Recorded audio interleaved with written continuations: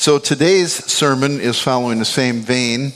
We'll be in Romans chapter 12. You can turn there, Romans 12, 1 and 2. And the title of the sermon is, What Do You Bring to Worship?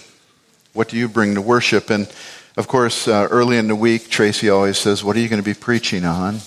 And I give her the text, and then she does what she just did, which is just wonderful, wonderful. So when it comes to worship, many people come to church for what they can get out of it, seeking something from God.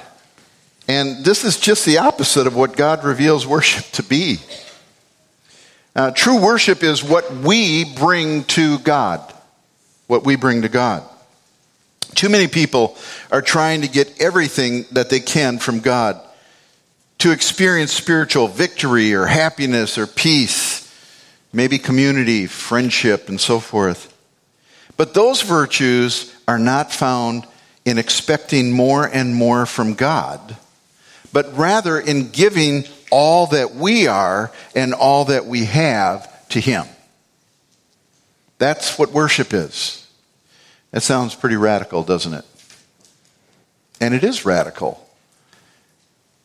Romans 12, 1 and 2 very clearly says this, I urge you, therefore, brethren, by the mercies of God, to present your bodies a living and holy sacrifice, acceptable to God, which is your spiritual service of worship. And do not be conformed to this world, but be transformed by the renewing of your mind, that you may prove what the will of God is, that which is good and acceptable and perfect. Let's pray. Father, as we look at Romans chapter 12, 1 and 2, it's a familiar text for many people. And yet, Lord, there's so much to these verses that grab our hearts and challenge us. Lord, we pray that you would open these truths up to us today in a way that's fresh, in a way that we learn from your word today, no matter how long we've been believers, no matter how long we've been coming to church. Father, we pray that our hearts are ready to receive that which you have for us today, even as we bring our worship to you. For we pray it in Jesus' name. Amen. So, there are at least 4 aspects in these 2 verses to the presentation of ourselves to God as living, holy, and acceptable sacrifice, which God says is your reasonable service. It's worship. It's reasonable worship. That word for service is worship. They are the offering God your soul. Offering God your soul. Offering God your body. Offering God your mind. And offering God your will. As I said, true worship is what we bring to God. Now, giving God your soul, let's just start there. I urge you, therefore, brethren, by the mercies of God. He starts out by saying, I urge you, and that's kind of misleading because we could think of Paul as pleading with us to do something. In the original, it is actually one word, but in English we have, I exhort you, or I urge you, or I admonish you. And the idea of exhortation comes clearly through it if you know the word that is used in the Greek. Exhortation isn't completely absent in Romans 1 through 11. We're in chapter 12, so we kind of jumped way ahead. Exhortation isn't completely absent, but predominantly Romans 1 through 11 is exposition. There are some commands as well and exhortations, but it's predominantly Paul explaining things to us. Now, Paul is beginning a whole new section in the epistle, and chapters 12 all the way to the end, chapter 16, is dominated by exhortations. Some have said that Paul used a methodology in his teaching where he would deliver all sorts of doctrine on the front end of the letter and then the practical application of that doctrine on the latter part. That happens in Ephesians chapters 1 through 3 is serious doctrinal teaching, and then beginning in chapter 4, serious application. How do you apply these truths? That's exactly what's happening here. It means to come alongside. The word that is used here, that we say, I urge, is actually parakaleo. Parakaleo. And it means to come alongside. You might have heard of the paraclete, used for the Holy Spirit. That's the same root word. It means to come alongside someone to help them or assist them. And the Holy Spirit is called another comforter, parakletos, in John 14:16. Parakaleo is also translated exhort. It's not just comfort. It's not just come alongside. It's actually exhortation. And we can see Paul, when he uses it, he extorted, not extorted, he exhorted. It's really funny with the context. He exhorted young men to be sober-minded. He didn't extort them. And when he exhorted the Thessalonians to work quietly with their own hands and eat their own bread, he used the same word, parakletos, but he used it as exhortation. In Romans 12:1, it is a command. It's not a plea.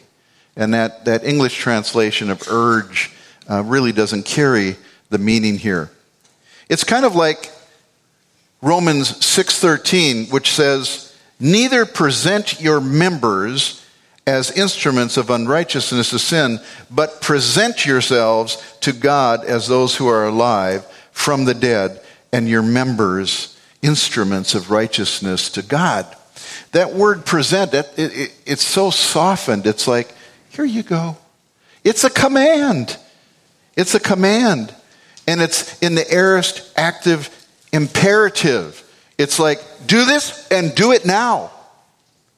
Okay? And that's the context that I want you to understand here, this command. And he's talking to believers. He says, brethren. He's addressing the command of fellow believers to brothers, and he's urging them to dedicate themselves completely, nothing held back, to the Lord who redeemed them. Now, the only persons who could obey such a command were believers. This is a message for believers today. Those who were already a part of God's family. Because the true believer, the Christian, the very first element in presentation of themselves to God, the offering of their souls, is already a completed fact for believers. If you have believed in God, you have already given him your soul. Okay? If you haven't, you're not a believer. It's not a matter of following some dictates or getting in line with a group of people and doing the same things that a group of people do. That is not salvation. That's religion. So, at the end of verse 1, the word for worship is used, latria. And the history of this Greek word is really fascinating. The end of verse 1 says, it is your spiritual service of worship. Latria is service there. And here's the etymology or the history of a word. You know, words kind of start out one way and then they go through transformations along the way. Well, listen to this. Originally, latria was used to identify one who worked for hire or pay. Okay?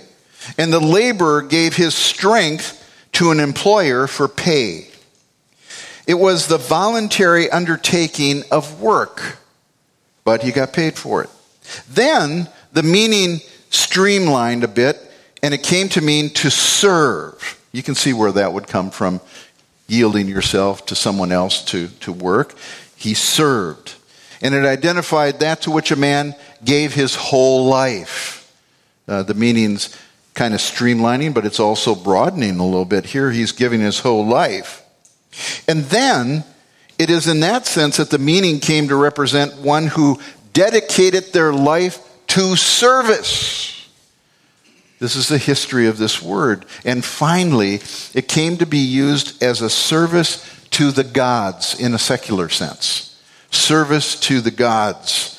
Now, in the Bible, latreia, the word never means human service. It is always used for service to and worship of God. And we're talking about worship of God right now. Now, a person who has not believed cannot offer his body, mind, or will to God because he has not yet taken the very first step by giving himself to God, by giving his soul to God. The world is filled with religions where people try to please God by doing stuff for him. I know because I did it for 19 years. And you try to do things for God. I never forget my mother, my dear mother, she's deceased. And she kind of marked the eras of her life by the surgeries that she had. I don't know if you know people like that, but she had a lot of surgeries. She had 6 boys, believe it. And she marked her life by the surgery she had. And she would always use this kind of mantra. Oh, I have sacrificed for Jesus. I have so sacrificed for Jesus. Needless to say, the 6 boys were like, yeah, whatever. Until we were able to lead her to the Lord, and I know she was a believer because she began to say, Jesus sacrificed himself for me. And she stopped talking about all her sacrifices for Jesus, and she started pointing to Jesus, what he did for me. He sacrificed for me. You see, she had given herself over completely to God. Until God has the soul, nothing else matters. Doesn't matter what you do. Your worship begins with giving your soul to God. For what will a man be profited if he gains the whole world and forfeits his soul?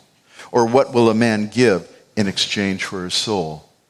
He's got to own it all, people.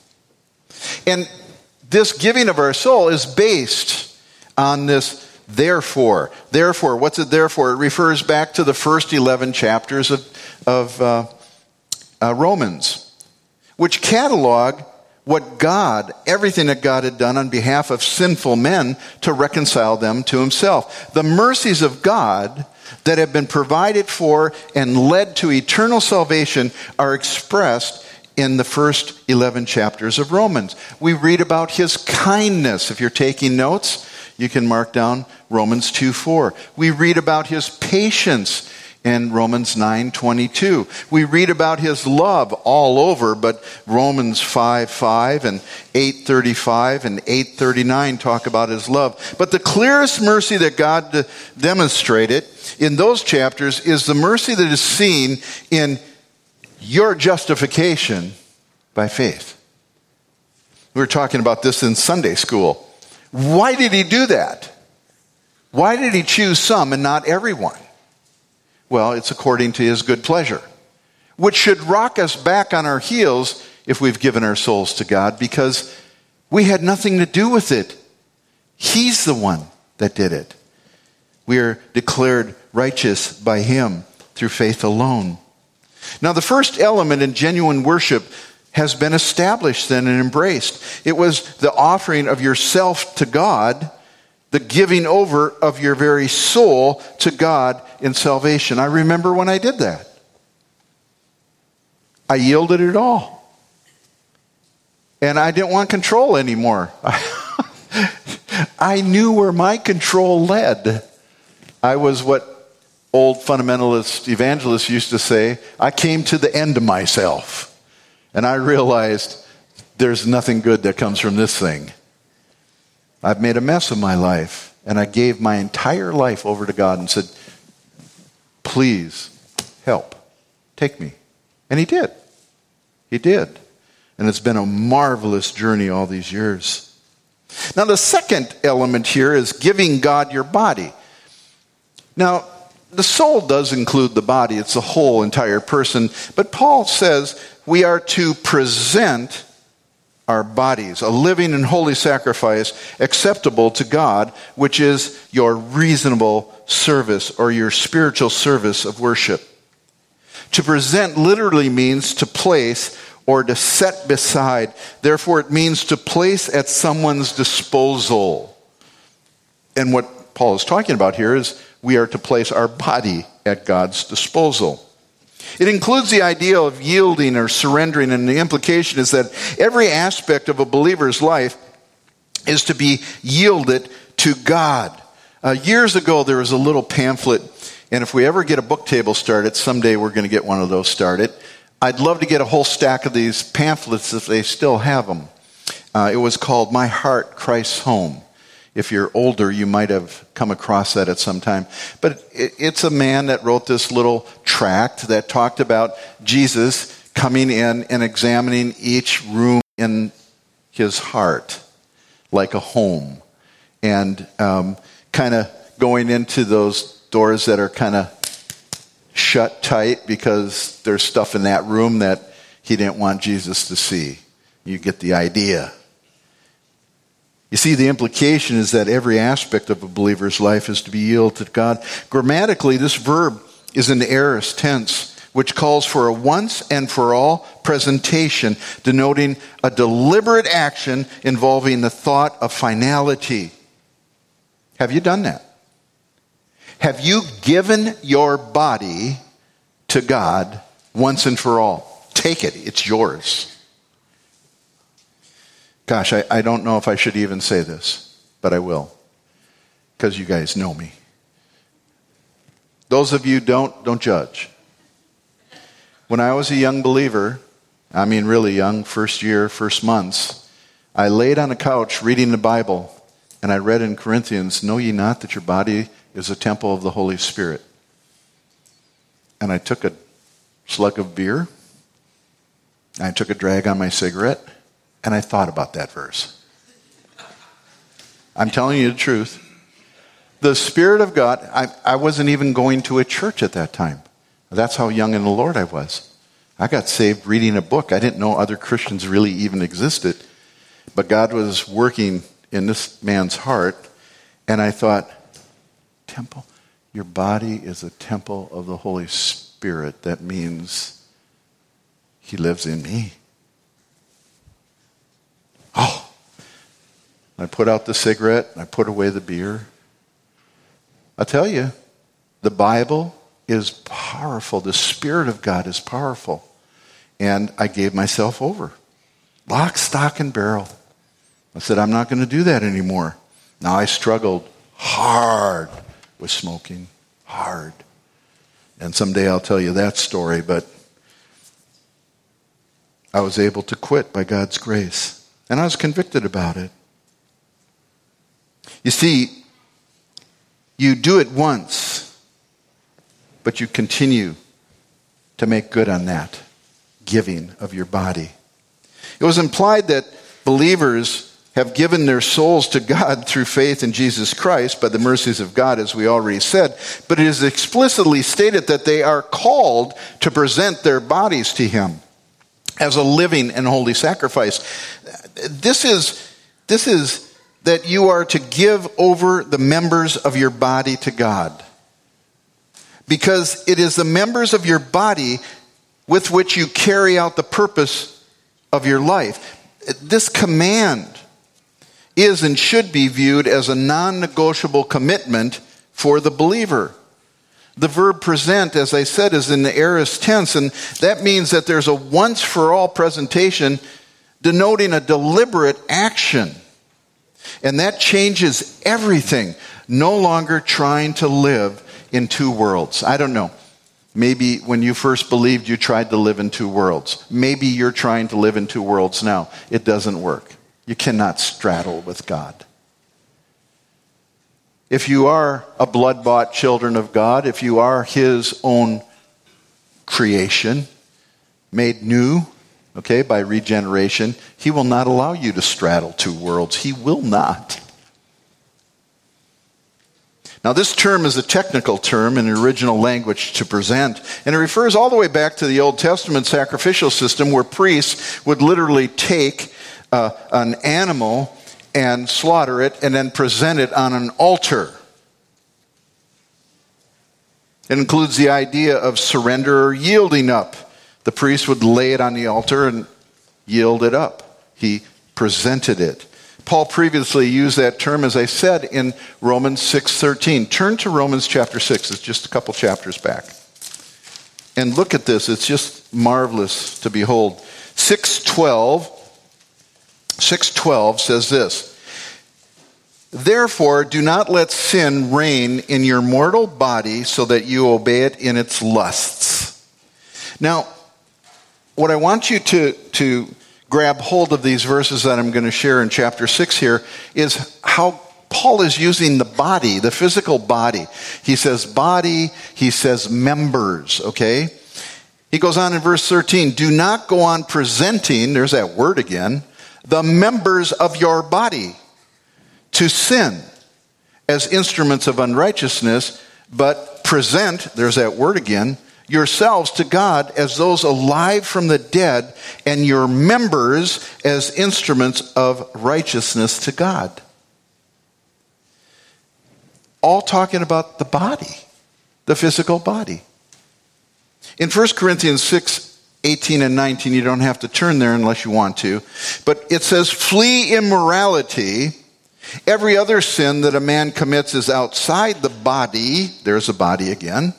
But the immoral man sins against his own body. We were joking around in Joint Heirs today, and this term man here, I said, man, that lets all the women off the hook. No, it's man, when you see it in the scripture, it's being used generally speaking of people. Flee immorality. Every other sin that a person commits is outside the body, but the immoral person sins against his own body. Do you not know that your body is a temple of the Holy Spirit who is in you? Yes, I do know that. He brought that home very early in my Christian life. Whom you have from God, and that you are not your own. There it is.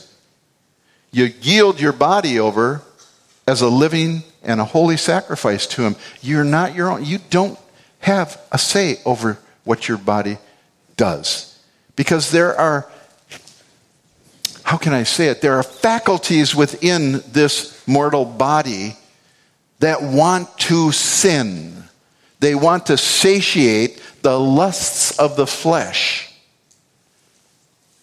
Romans 8:13 says, for if you are living according to the flesh, you must die. But if the Spirit, you are putting to death the deeds of the body, you will live. Now, flesh here has an expanded meaning. It means that unredeemed element within our mortal bodies. Okay? But we carry out those unredeemed acts through the members of our body. What are the members of our body? The members of our body are like our fingers, our hands, our tongue, our feet. It's the members of our body. Biblical language. In the simplest term possible, when Paul used the word body in Romans 12, he referred to our physical body, hands, eyes, mouth, feet, etc. And here, if I was a singer, I would sing, be careful, little eyes, what you see. Be careful, little ears, what you hear. Be careful, little mouths, what you say. Be careful, little feet, where you go. Be careful, little heart, what you believe. Be careful, little mind, what you think. Most of the kids know that song here. We should sing it as adults because that's what we're talking about here. We're talking about sanctification, setting ourselves apart to God. Now, it needs to be a living and a holy sacrifice. Why did Paul say that? Well, again, it's terminology from the Old Testament sacrificial system. Then a Jew would bring his offering, and it'd be an animal, to the priest who would take it, slay it, and place it on the altar on behalf of the person who brought it. Now, sacrifices of dead animals are no longer required by God. That's not what he's doing now in the New Testament. The perfect has come. All those sacrifices were just pictures of what was to come, and Jesus Christ is the perfect fulfillment of that as the Lamb of God, offering himself once and for all. And he's all sufficient, his sacrifice, We don't have to have sacrifices year by year by year. Believers are to offer themselves as living sacrifices. Living sacrifices. We're not dead animals that are laying on an altar. We are living sacrifices. This is so important. Offering to God, surrendering to Him all your hopes and plans and everything precious to you, all that is humanly important to us, and that you find fulfilling, and then you leave it with God on the altar, and then you go on living your lives, but in complete surrender to Him. This is the true definition of a living sacrifice. Aspirations, right? Expectations. All of those you leave on the altar and you leave it with God. And it's a holy sacrifice. It's not only living, it's holy. The sacrifice Paul exhorted believers to present to God was to be a holy one. Hagios. It literally means to set apart something or someone for a very special purpose, like the instruments that were used in the temple. They were holy. They were set apart for a very specific usage. We need to set ourselves apart for a very specific usage that God can use us. Take my life and let it be, right? In the Old Testament, the animals that were to be presented for sacrifice were to be unblemished, unspotted. And the law was very specific about that and explained that only the best was to be presented to the Lord. And this is seen in the words of Malachi. I love this. It's towards the front end of the first chapter. A son honors his father and a servant his master, Malachi wrote. Then if I am a father, God says, where is my honor? Oh man, can you hear him saying this in churches? And if I am a master, where is my respect? O priests who despise my name. But you say, how have we despised you? And then God answers, when you present the blind for sacrifice, is that not evil? And when you present the lame and sick, is that not evil? Why not offer it to your governor? Would he be pleased with you? Or would he receive you kindly? Says the Lord of hosts. Wow. Worshippers today can easily fall into the same trap. As your pastor, I want to warn you. How do they do that? Well, when they only give God the time that is left over. When they only give God that which is left over of their money. When they only give God life that is left over from whatever else it is that worshipers find more important to spend their time with and their money on and their life on. Because true worship demands that you give Him a living and holy sacrifice. That is what is acceptable to Him. I could just title this Lordship Salvation. I could talk about consecration. There's all sorts of ways you can go. But the thing is that to become a believer is a radical break with what we once were. And it shows. It shows through the life if you've had that radical break. If you do not have evidence of that, okay, Paul said, behold, you're a new creation in Christ. Old things are passed away. They're done with. And behold, all things have become new. So we have seen two elements of what you are to bring to God for worship. You bring your soul and you bring your body. Thirdly, you offer Him your mind. Now, this is a good one. This is practical Christianity. There are only two types of people in the world. Those who have believed the gospel and those who have not. Two types of people in the world. Real simple, right? There are two types of Christian. Those who are transformed and those who are being conformed. There's no in between. Those being transformed are worshipers of God in spirit and truth, and those being conformed are not. Psalm 115:18 declares a profound spiritual principle. What we are and what we do are both determined by our worship. There are only two ways of life for the believer, and they are described by Paul's use of two very specific terms in Romans 12:2. The first term is conformed, and the second term is transformed. Think of conformed as a masquerade. Conforming means masquerade, and transformed, think of metamorphosis, because that's where the word actually comes from. Look at verse 2 of chapter 12.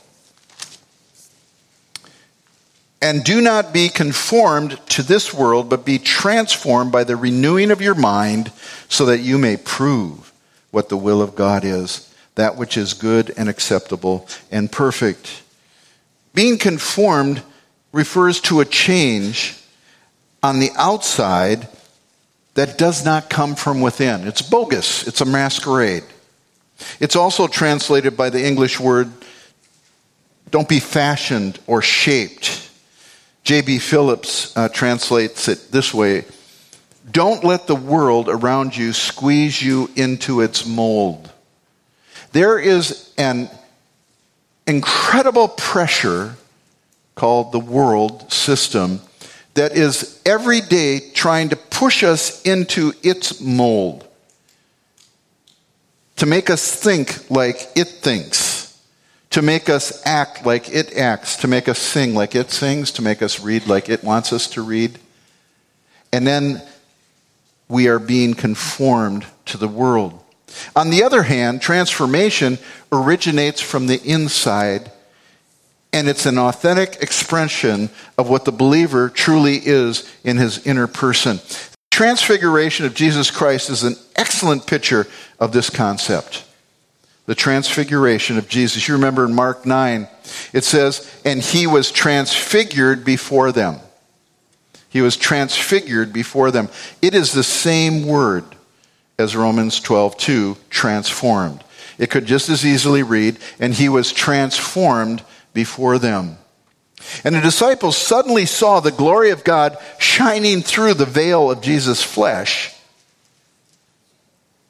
It was no masquerade. It wasn't fake what was on the outside, but wasn't what on the inside. It was what he truly was on the inside, breaking through the veil of his flesh that he had taken on in the incarnation.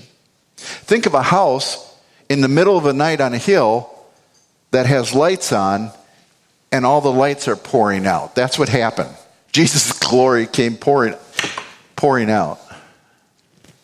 And the disciples were amazed.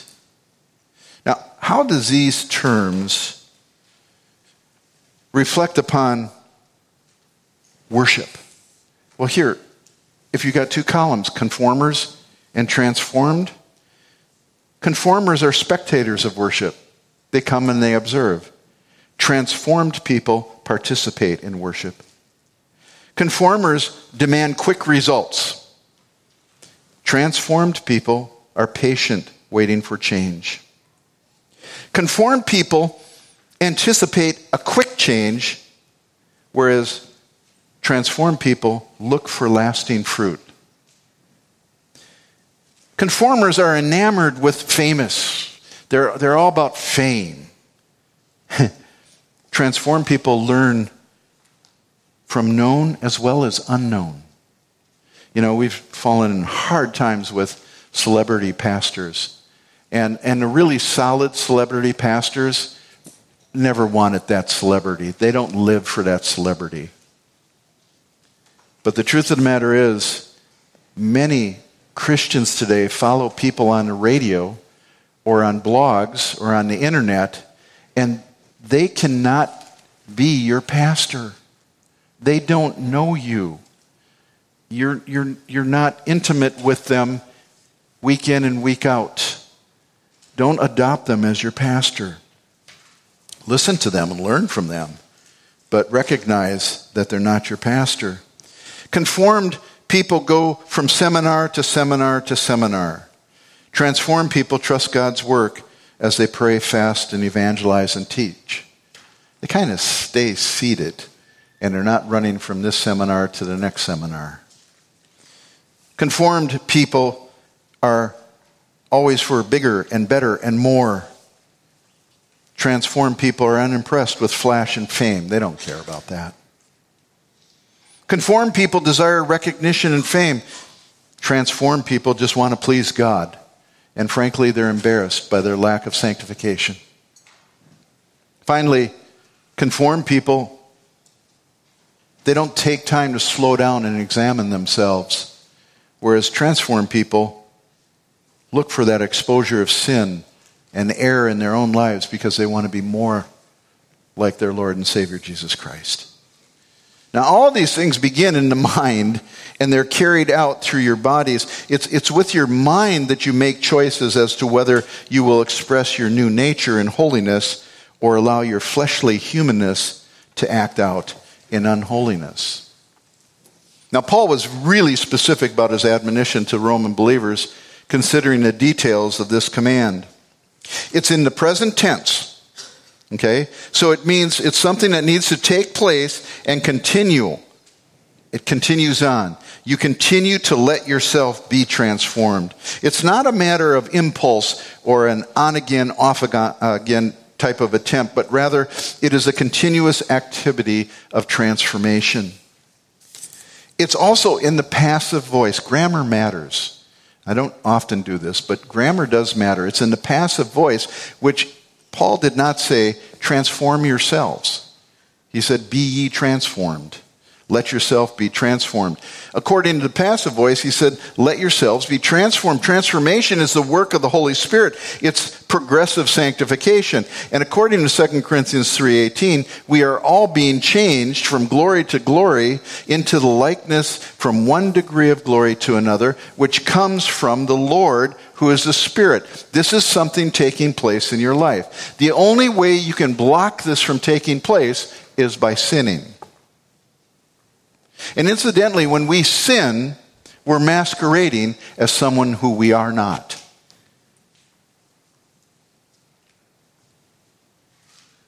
Thirdly, the verb is in the imperative mode, which means it's a command. It's not, if you feel like letting yourself be transformed, be ye transformed. It's be ye transformed. They have all personal responsibility.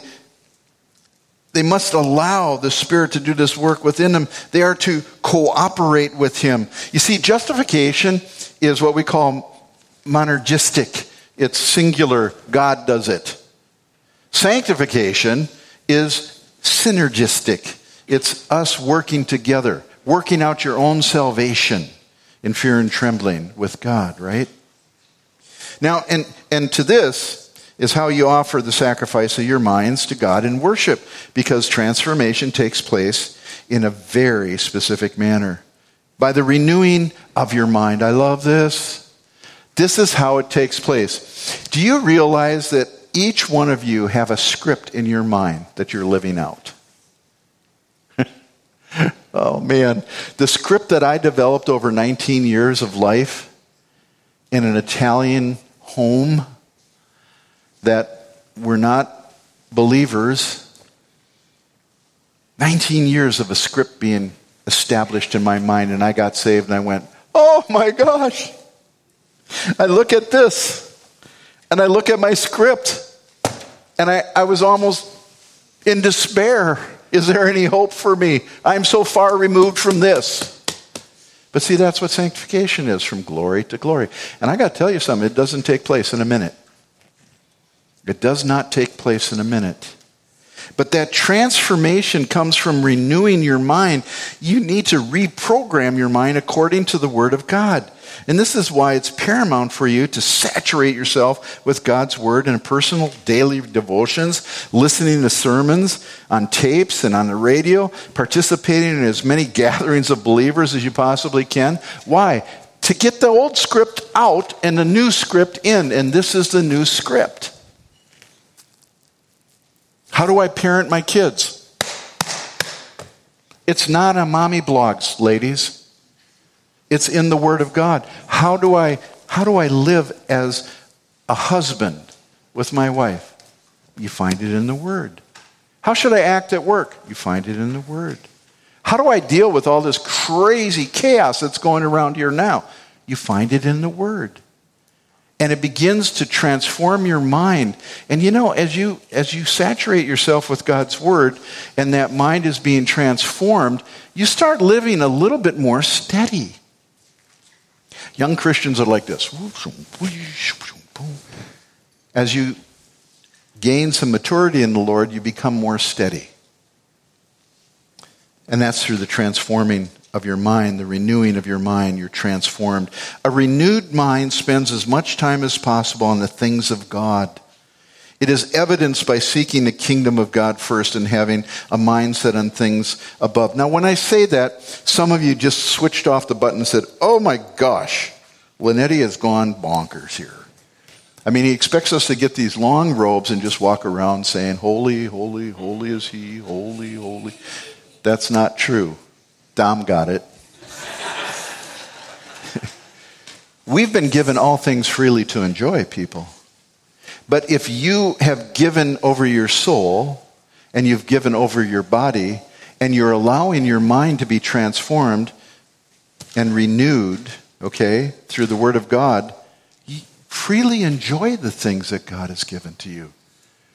We're not monks separated and away so that we won't sin. We live in a real world, and we will stumble. But never forget, it is finished. That is all paid for. And pick yourself up, dust yourself off, get back on the up escalator, and keep walking forward, people. Finally, giving God your will. Now, this is simple. It says in the last part of chapter 12, verse 2, it says, the renewing of your mind, okay, so that, it's a purpose clause, so that you do all these things, so that you may prove what the will of God is, that which is good and acceptable and perfect. If you do these other things, your will begin to conform to His will. It comes down to the will. And the believer's will, as it is conformed, will prove what is acceptable and good. And this is the final, in the sense that it results in offering your soul, your body, your mind. This is the result of it. As your minds are transformed, it's so that you can do the will of God.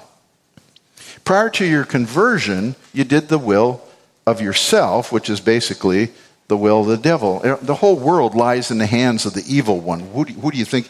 You got to serve somebody. We are not autonomous. There's always a power that is being served, and it's not us. Now, I've been talking a lot today about consecration. And in a word, consecration, whoever hears about that. We're going to have consecration meetings. You know, we don't talk about consecration anymore, and maybe that's why the church is so weak. Commitment. You know, we're having Commitment Sunday. We don't do that anymore. Well, I read this past week of an illustration, and, you know, just listen to it. It spoke to my heart. I don't know if it'll resonate with you. Quote, while assembling supplies for an African nation in Biafra, I think it is, an American Red Cross volunteer came across a box with a strange note on it. The note read thus: we have recently been converted, and because of our conversion, we want to try to help. We won't be needing to use these again. Can you use them for anything? End of quote. Inside the box were several Ku Klux Klan sheets that had been used as disguises. Those sheets were cut into strips for bandages, and those bandages were later used to bind the wounds of Africans who desperately needed assistance. The power of Christ moved those men from being focused on hate to being focused on helping somehow. And when this took place, a fundamental change happened. Those men who were used to help, bring healing rather than hatred. And the power of Christ can move anyone from a position of hate to a position of healing. You know, there's not many of us that are going to be famous. There's not many of us that are going to be, all that and more. Most of us are just plain ordinary folk. But the truth of the matter is if you are worshiping God in the way that I've defined worship this morning, by the giving of these things to God, these faculties that make you, you, to God, He can use you in profound ways, even as an ordinary person. He can use you in your husband's life. He can use you in your wife's life. He can use you in your family. Children, He can use you to help your parents, to affect the other kids at school. You see, this is the way to genuine worship, brought to God from true heart change. God wants to move you from where you are right now into a deeper and more intimate worship experience. And He wants to take you from conversion to consecration. From conversion to consecration. And I just end today with this simple question. What do you bring to worship? Let's pray. Heavenly Father, none of us are perfect. All of us are at various degrees of maturation in the Christian life. But Lord, I know that this is bedrock truth. Romans 12, 1 and 2. And the giving over of our souls, our bodies, our minds, and our will to you is bedrock. It's foundational. Without that, we're preventing you from doing your work that you so desire to do in our bodies, in our minds, in our souls, and our wills. We want to reflect you, and we do a poor job of that so often. Lord, please forgive us. Oh yeah, thank you. You have forgiven us. That's what Jesus died for. All of our failures, all of our hiccups, all of our wrong turns, and all of our mess-ups, they're all under the blood. There is therefore now no condemnation to us. Lord, forgive us when we wallow in condemnation that is self-imposed, because your word, which is true, tells us there is no condemnation to those who are in Christ Jesus and are called according to His purposes. And our purpose is to glorify you and enjoy you forever. Thank you, Lord, in Jesus' name. Amen.